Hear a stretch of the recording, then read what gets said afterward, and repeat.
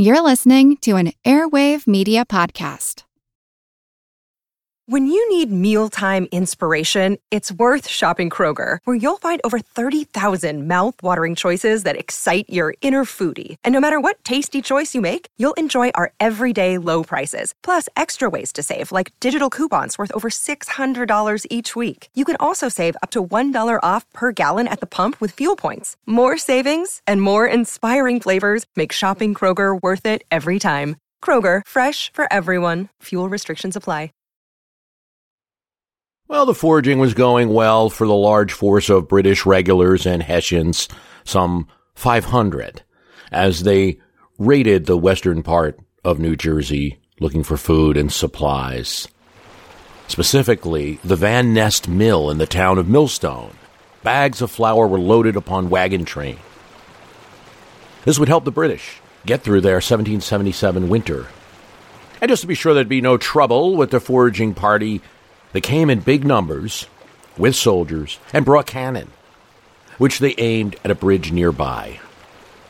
So it must have been a surprise when, out of the shadows, an equal force of armed riflemen, colonial militias, it would turn out, they couldn't know this, appeared. They had done the unthinkable, broken up ice, and forded in an icy river, holding their rifles up and crossing to the other side of the bank where the foraging party was. Militia and excellent Pennsylvania rifles had surprised the foraging party from where they least expected it and where they couldn't defend. The cannons were in the wrong spot now.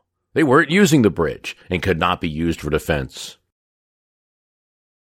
These members of the New Jersey militia engaged the British and killed 25, captured 12, and drove them away.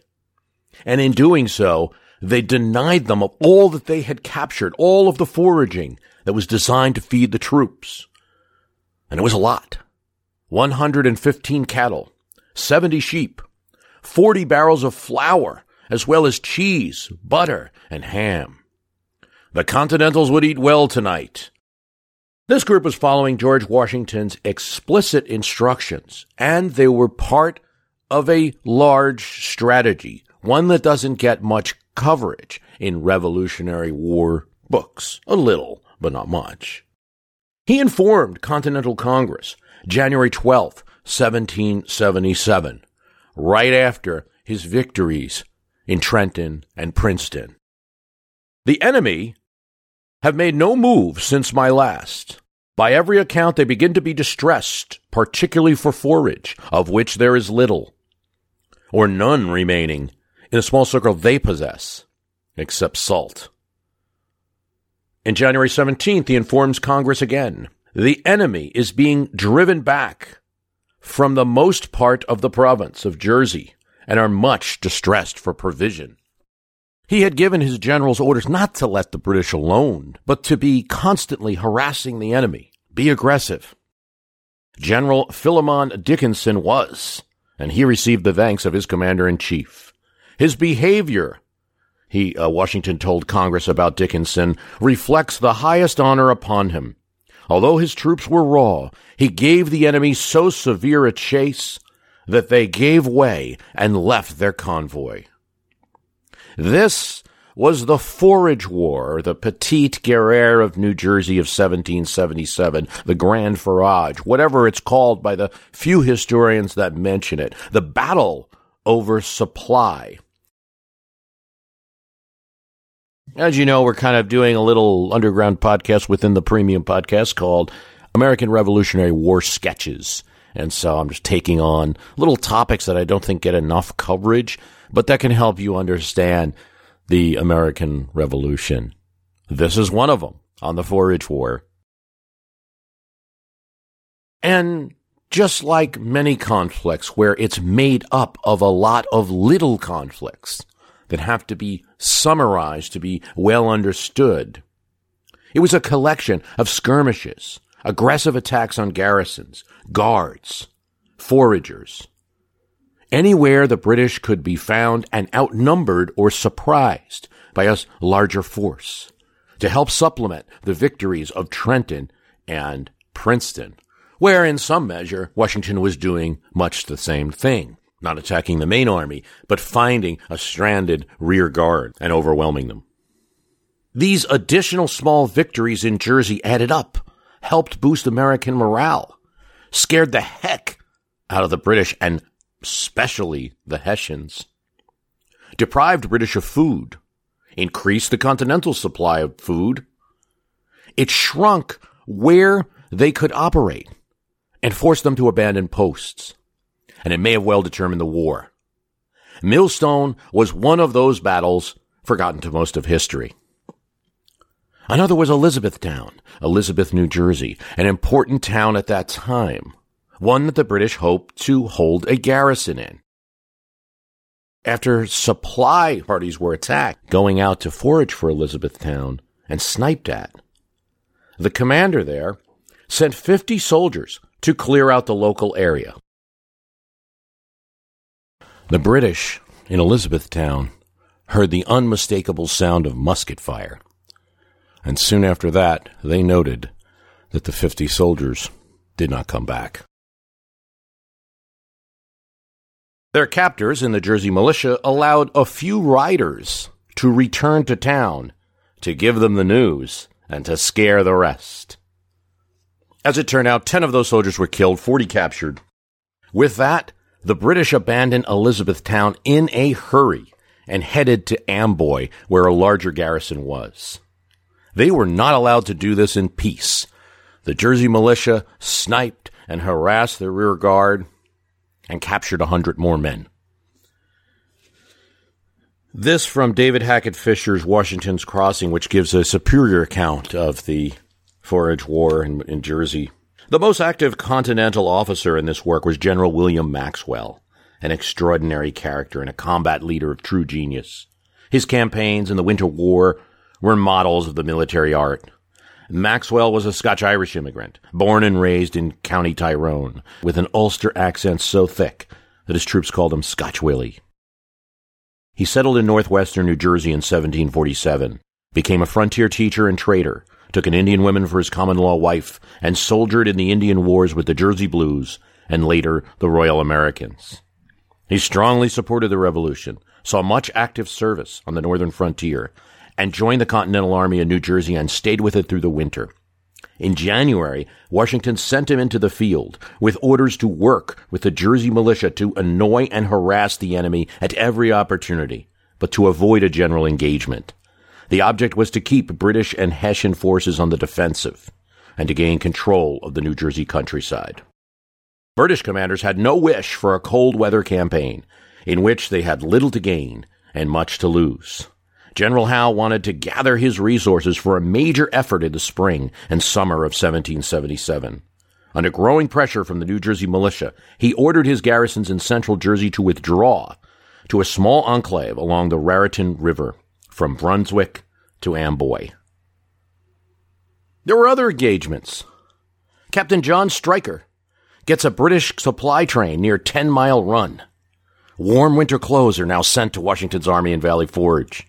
In Woodbridge, William Maxwell beats 2 regiments and inflicts 20 casualties, with 2 men wounded on his own side. At Chatham, Virginia Continentals capture 70 Highlanders and their wagons. At Connecticut Farms, Colonel Oliver Spencer attacks 100 Hessian foragers who dared enter this area that was, for loyalist New Jersey, the part settled by New Englanders and a fervent area of feeling about the Revolution.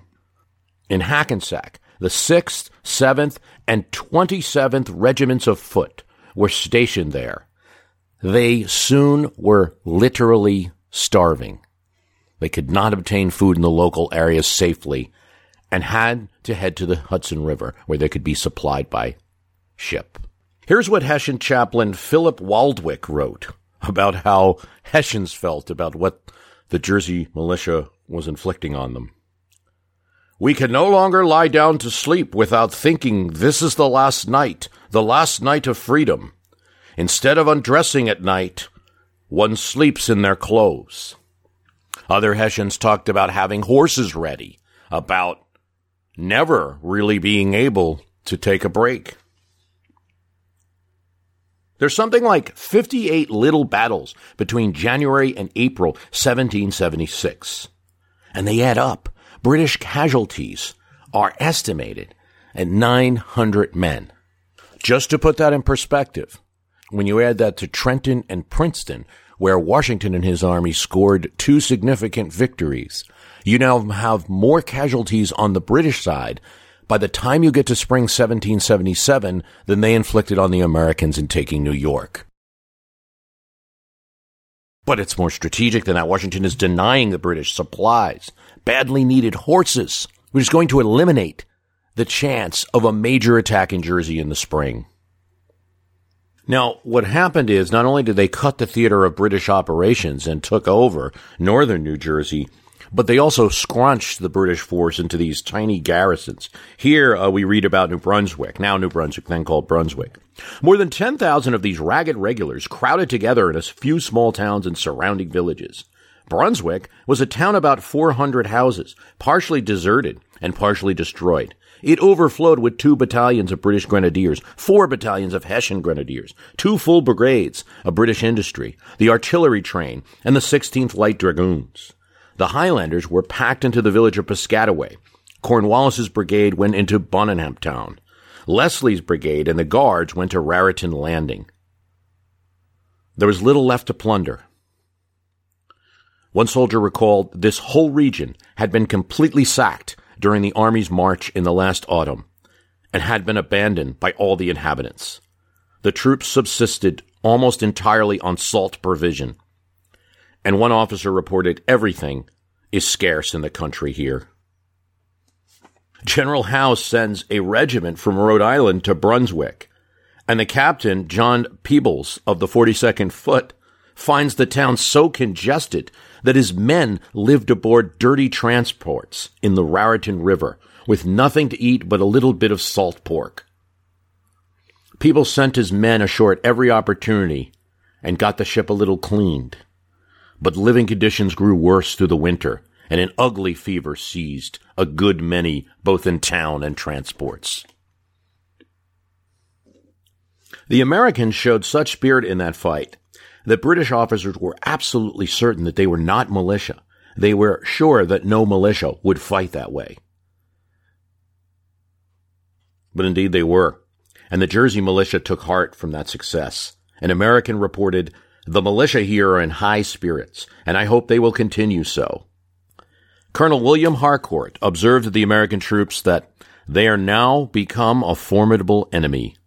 They seem to be ignorant of the precision and order, and even of the principles by which large bodies are moved, but they possess some of the requisites for making good troops, such as extreme cunning, great industry in moving ground, and felling of wood, activity, and a spirit of enterprise upon any advantage. One German commander thought that if the winter continued, this is by March of 1777, the army would have been gradually destroyed through this foraging. General Howe arranged that forage was procured from New York, but never enough of it. The forage war continued until the greening of the grass in the spring of 1777. It's a stereotype to make, comparisons anymore about the Vietnam War, but it sort of fits. Perhaps British troops weren't in a jungle or a swamp per se, but they're in a heavy wooded area of which they didn't know the terrain well, likely had insufficient maps, and were relying on major roads. And they stumbled into fights where they thought they'd overpower Americans. At the Battle of Bonham Town, again, where 2,000 British troops appeared in the field and attacked the Americans, they ran into what a British officer called a nest of American hornets, taking shot from people that they couldn't see, and were defeated. The Americans lost 20 men, the British near 60. Hi, it's Bruce. Listen, we all know the news headlines are full of wild stories, like how the world is tipping towards authoritarianism, all while somehow simultaneously freezing, flooding, and on fire. It's a lot to take in. But what if, instead of being on the brink of disaster, we're actually on the cusp of a better world? If I've got your attention, then I highly recommend tuning to a podcast that offers a weekly dose of optimistic ideas from smart people. What Could Go Right is the acclaimed news podcast from the Progress Network.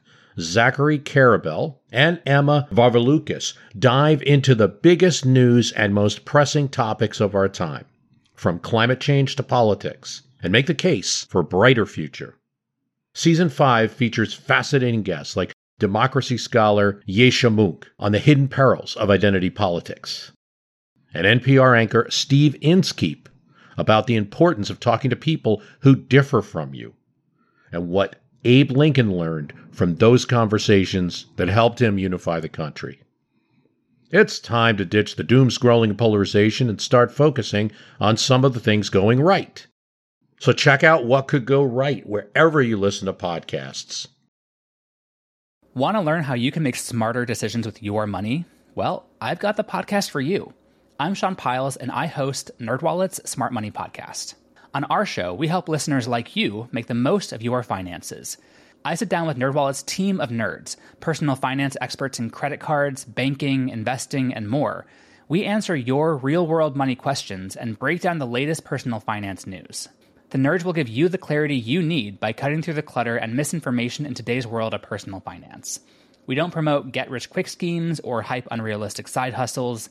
Instead, we offer practical knowledge that you can apply in your everyday life. You'll learn about strategies to help you build your wealth, invest wisely, shop for financial products, and plan for major life events. And you'll walk away with the confidence you need to ensure that your money is always working as hard as you are. So turn to the nerds to answer your real-world money questions and get insights that can help you make the smartest financial decisions for your life. Listen to NerdWallet's Smart Money Podcast wherever you get your podcasts. Now, General Howe was not overly concerned by these incidents. He thinks that, and this is, you have to look at this as the British mentality, thinking as an empire, that in 1777, he's going to get more troops anyway. More troops are going to be sent. Indeed, they believe that another 15,000 Germans and perhaps some Russians are going to come to the American theater and maybe give him a total force of 35,000 in the area. He asks London for 20,000. And in doing so, he mentions that the effective amount of troops he has fallen from 19,000 before Christmas to 14,000. He has no idea, when news of his request comes to London, what a shock it brings. The British government had severely strained its resources to provide 32,000 men for the campaign of 1776. Howe was informed that he could expect only 7,800 men. The result was a chronic shortage of strength in the British Army that continued throughout the American War. The campaign that followed in 1777 might have had a different outcome if the British and Hessian regiments had not lost so many of their troops before it began. Not only that, Loyalists, which are pretty strong in New Jersey compared to the other colonies, are losing faith in the protection of the crown if they don't live right next to New York City, where they can easily be protected. The Pennsylvania Evening Post writes, "Many of the inhabitants of Monmouth County who received written protections are now determined to return them to His Britannic Majesty's commissioners in cartridges." It was exactly the effect the Americans wanted. The British wanted to rest for the winter, hoping they would, quote, hold New Jersey over that time and begin again in the spring. Now, the British are going to catch on to this, what's going on in New Jersey, and they're going to counter, first by setting up little traps. They would send out foragers, as normal, but they would be backed closely by hidden forces of grenadiers or very well-trained troops. Even this didn't always work. A Virginia Continental unit was, quote, trapped by a superior force, but fought their way out and delivered a blow. In another case, Colonel Mawwood thought that he had trapped a Jersey militia captain known as Scotch Willie in the same fashion by sending out foragers and then hiding a large force of grenadiers. But the Jersey locals were already onto this counter trap, and they had an even larger force hidden. So when the trap was sprung, they sprung their own trap and sent the troops all the way back to Amboy, again inflicting about 100 casualties. Hello all, Eric Rivenes with the Most Notorious podcast here. Each week I interview an author or historian about a historical true crime, tragedy, or disaster. Subject matter ranges from gunslingers to Gilded Age murder to gangsters to fires to pirates to wild prison breaks. My guests bring their incredible knowledge directly to you. Please subscribe to Most Notorious on your favorite podcast app. Cheers, and have a safe tomorrow. I'm Jane Perlez, longtime foreign correspondent and former Beijing bureau chief for the New York Times. I've been a foreign correspondent in lots of places: Somalia, Indonesia, Pakistan, but nowhere as important to the world as China. I mean, China is not dropping anti-democratic paratroopers into Montana. But of course, we did see things like the weather balloon/spy balloon riveting the whole country for a week. This is Face Off, an 8-part series in which we'll take you behind the scenes to key moments in the tumultuous U.S.-China relationship.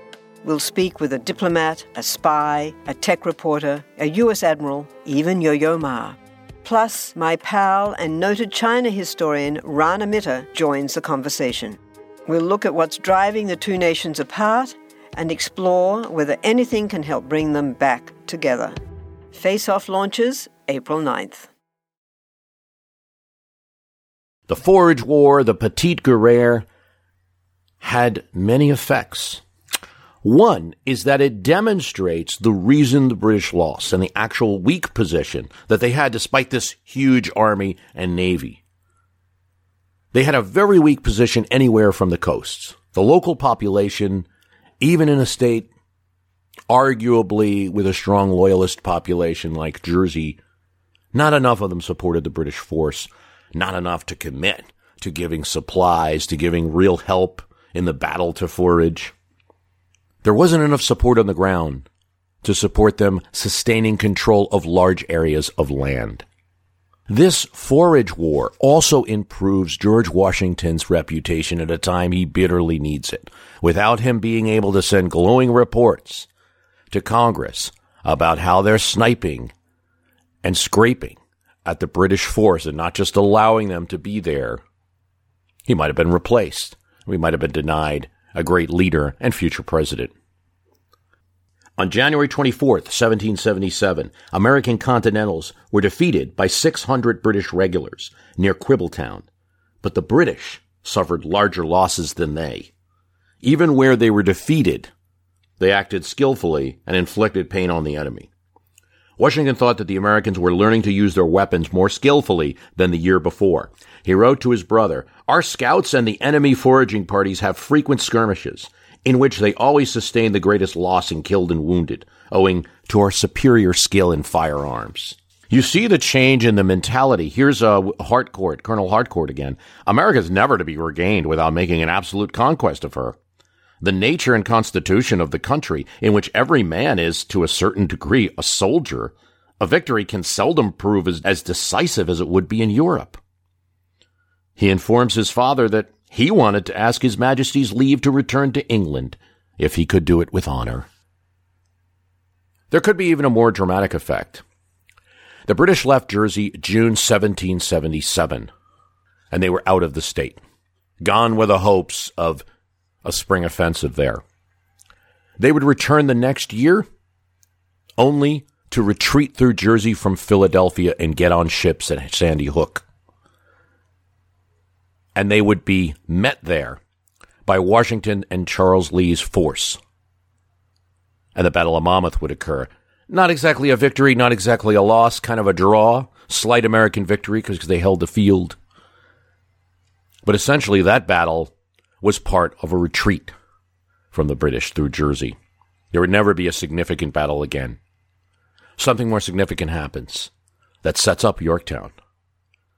In order for Washington to trap Cornwallis in Yorktown, it was necessary, since he had the British bottled up by sea, to bottle them up by land as well and surround Yorktown.